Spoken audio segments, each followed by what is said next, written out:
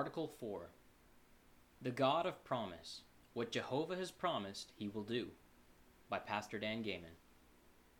The wonderful God whom we seek to love and serve, the mighty God in whose hands the entire universe rests, the eternal God who stepped out of his glory to become a man, to be like his own flesh and blood in the incarnate Son of God, has many names and many titles. He is also deserving of our endless praise. Why? Because he is the God of promises kept.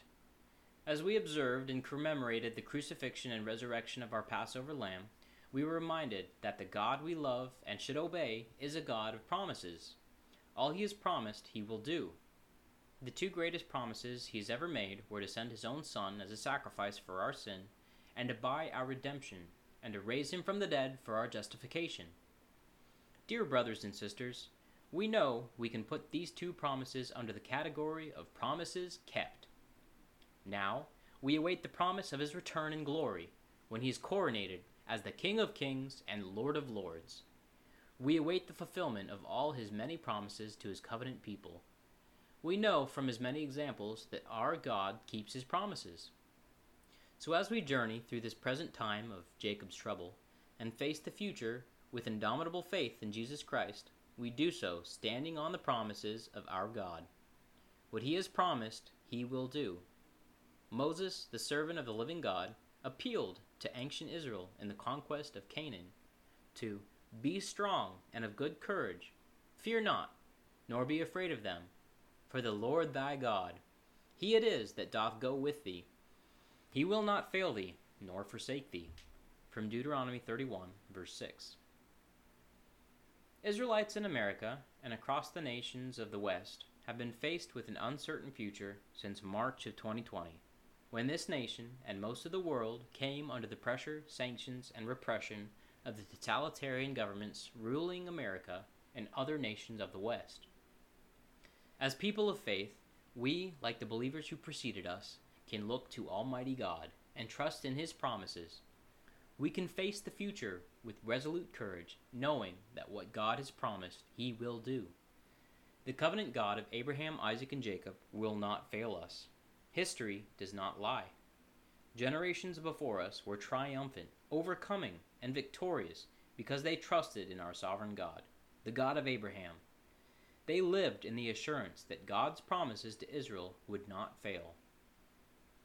The Bible is the source book for the promises God made with Israel, his chosen people. The first and most significant promise made in Scripture, God made at the fall. All of the primary promises made thereafter in Scripture, including in the book of Revelation, God made in connection with his first and original promise. When Adam and Eve willfully disobeyed God, sin entered into the race of Adam. Through sin came death and the curse of eternal separation from God.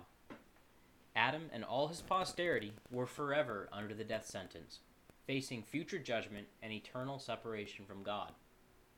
This fall of Adam is described in Genesis chapter 3.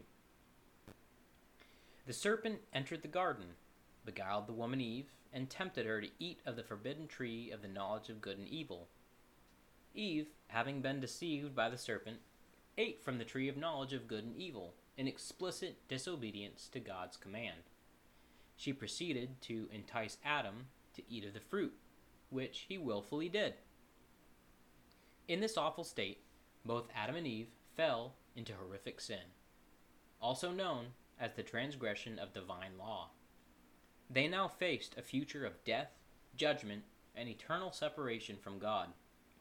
In the face of this hopeless future, sin and death reigned over every generation of Adam's race ever to live. At this juncture, God made a solemn promise to his children. In Genesis 3:15 contains this promise. It's the first mention of the gospel in Scripture. Upon this promise rest all the other major promises, covenants, and pledges found in the entirety of Scripture. This promise is known in theological history as the proto-evangelium, or first mention of the gospel. Addressing the serpent, God said, "And I will put enmity between thee," the serpent, "and the woman," beginning with Eve and culminating with the Virgin Mary, "and between thy seed and her seed." Jesus Christ, born sinless of a virgin, shall bruise thy, the serpent's head, from Romans 16:20, and thou shalt bruise his heel, the crucifixion of Jesus. This verse encapsulates the first promise of the redemption and is the entire gospel story in its most condensed form. This is the box top verse for all the 31,000 plus verses or pieces of the biblical puzzle. The entire story of the Bible develops from this biblical seedbed, the greatest promise made in Scripture and the very essence of our salvation. It's encapsulated in this proto-evangelium, or first mention of the gospel in Scripture. There is a lot to unpack with the awesome promise in Genesis 3:15, so let's begin. Who is the serpent in the proto-evangelium? The serpent is called the dragon in Revelation 12 verses 3 through 4. He's also identified as that old serpent called the devil and Satan, which deceiveth the whole world in Revelation 12:9. Satan is again referred to as that old serpent called the devil and Satan in Revelation 20 verse 2. St. Paul called him the god of this world and the prince of the power of the air. The Apostle John called him the prince of this world, and the Apostle Peter referred to him as a roaring lion walking about seeking whom he may devour. The Apostle James told us to resist the devil, and he will flee from you.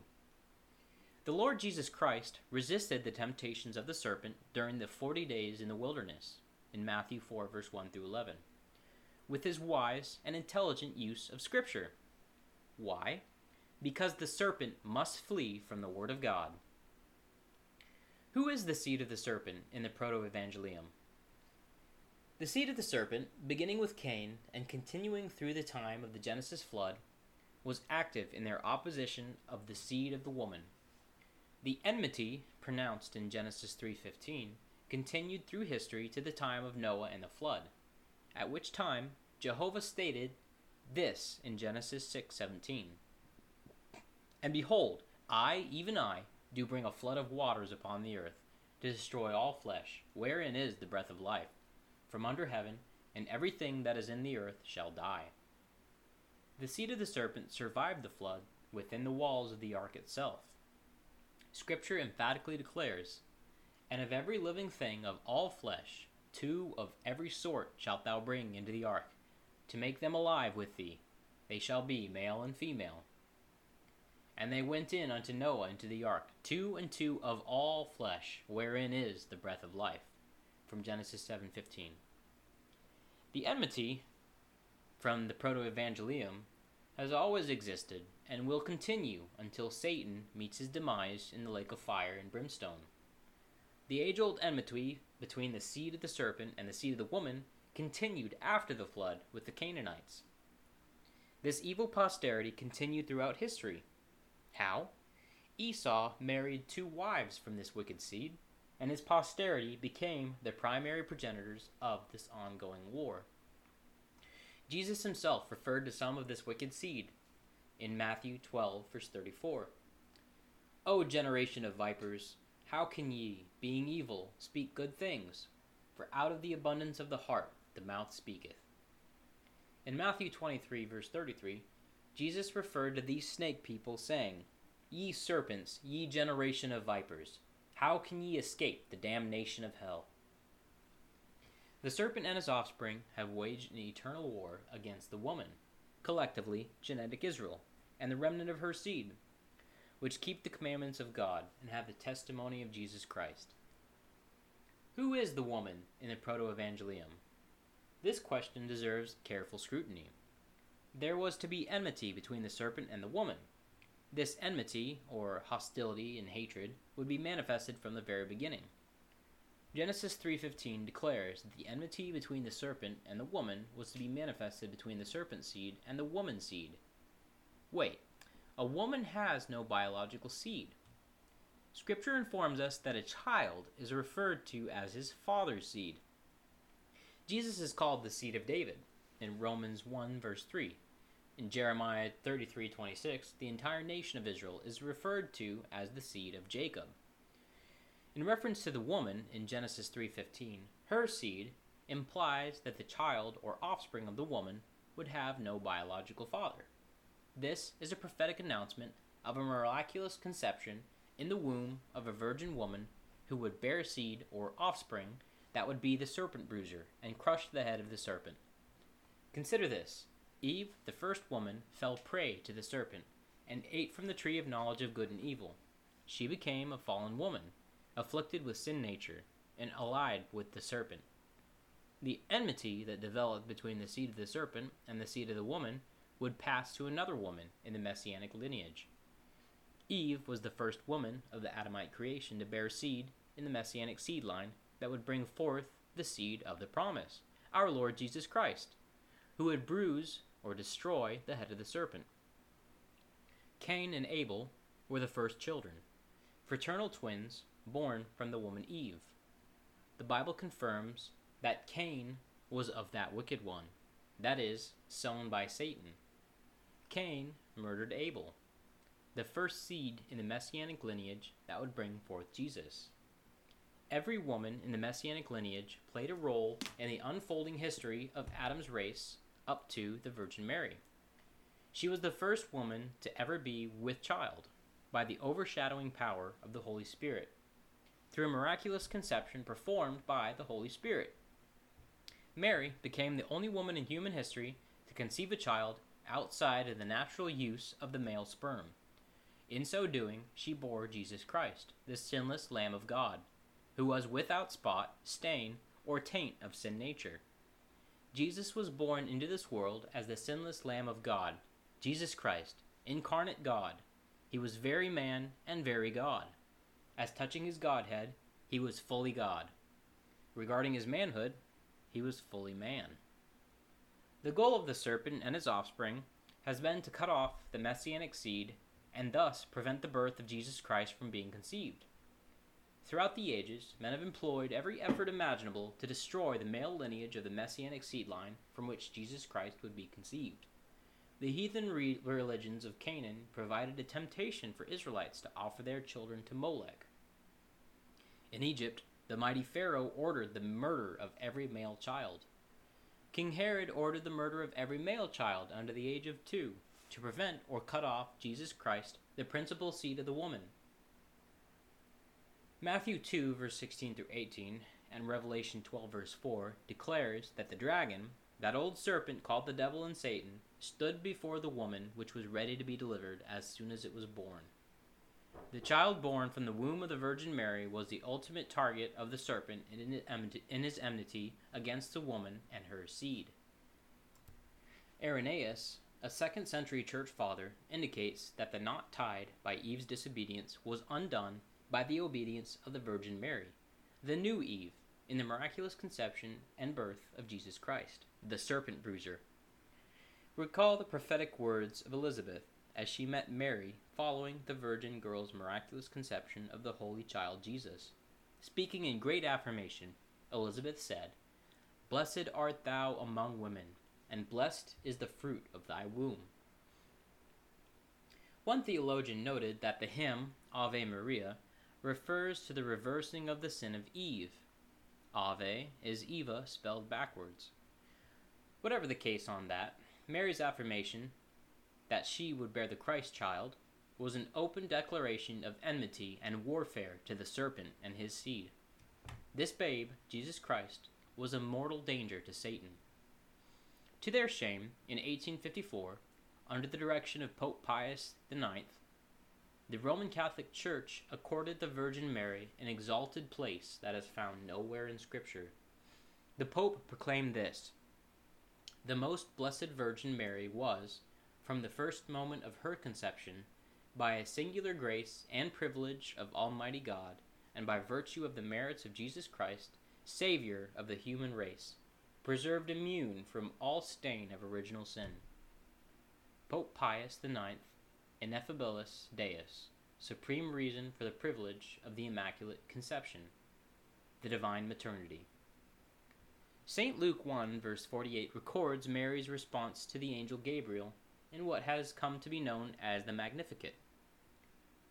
"For he hath regarded the low estate of his handmaiden. For behold, from henceforth all generations shall call me blessed." The Virgin Mary is indeed blessed among women. But please understand that Mary's womb was simply the incubator where the Holy Spirit planted all 46 chromosomes. Mary's egg was not used in the conception of Jesus Christ. Mary was simply the incubator, the virgin woman chosen to bear the seed planted by the Holy Spirit in her womb.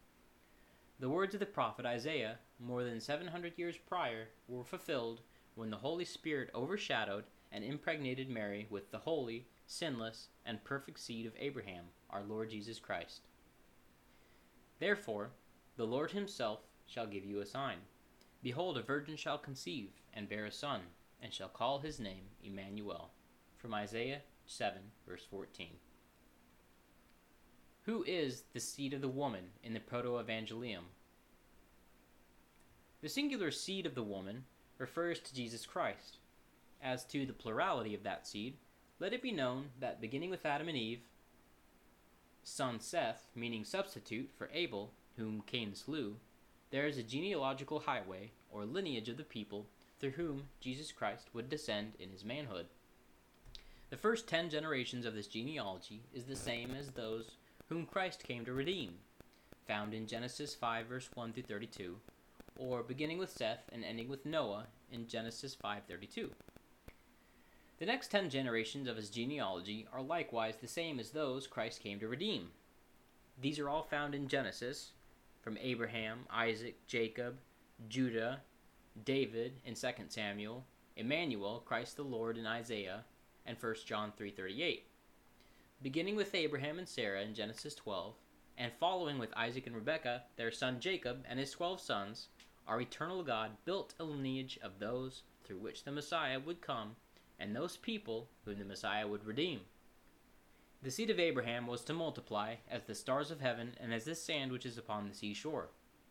And I will make thee exceeding fruitful, and make nations of thee, and kings shall come out of thee. Rebekah, Isaac's wife, was promised prophetically that she would be the mother of thousands of millions, and let thy seed possess the gate of those which hate thee. This tremendous sea of people, all descended from Abraham and Sarah. You see, it's indisputable that the Bible is written to, for, and about Israel. The people descended from Abraham, Isaac, and Jacob Israel, and the hundreds of millions of Celtic, Anglo, Saxon, Germanic, Scandinavian, and kindred European peoples descended from them. These are the many who have embraced Jesus Christ in Christianity and the Bible, the people whose art, literature, architecture, sculptures, music, theology, and so on have been built from Scripture.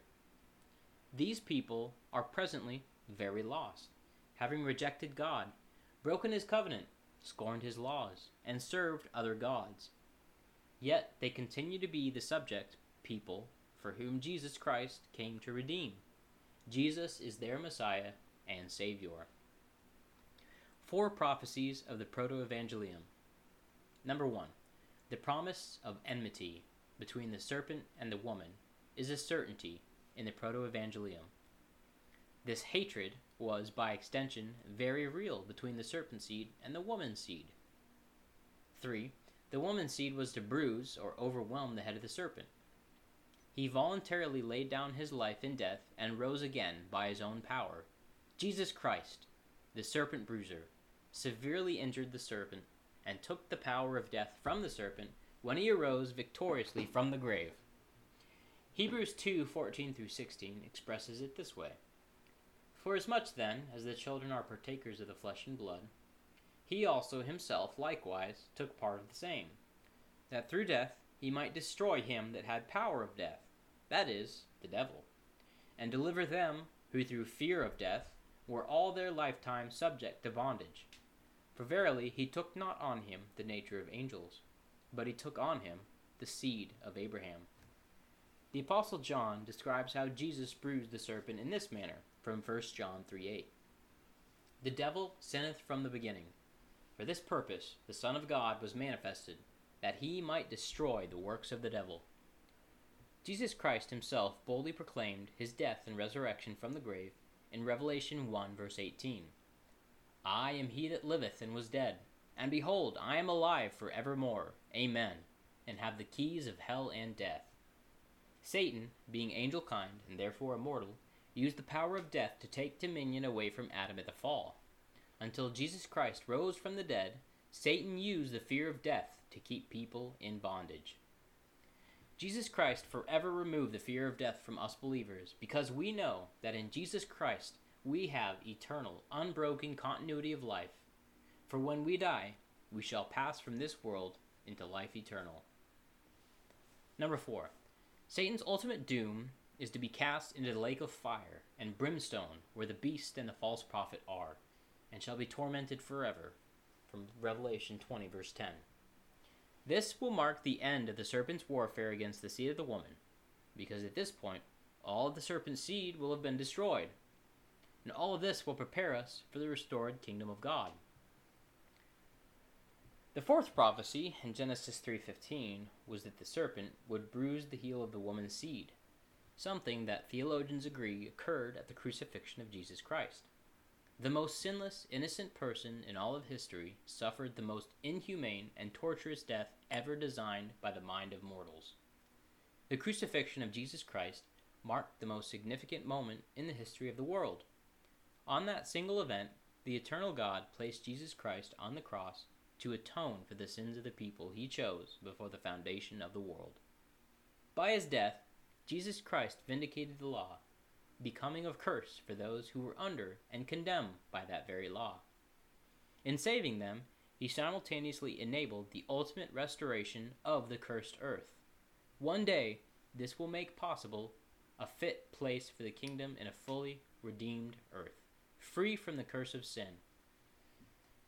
It's impossible for the human mind to imagine the torturous suffering and pain inflicted upon Jesus Christ at Calvary. It was death by 1,000 cuts, physical exhaustion, dehydration, lashes from a whip, loss of blood, enormous other afflictions, and ultimately suffocation. The cross will forever remain the symbol of the worst suffering and sacrifice anyone has ever endured. We pause, bow our heads, and humbly thank our eternal God for the sin debt he paid with his precious blood. We look at the cross of Jesus Christ and are reminded of these words from our Savior from John 3:14-15.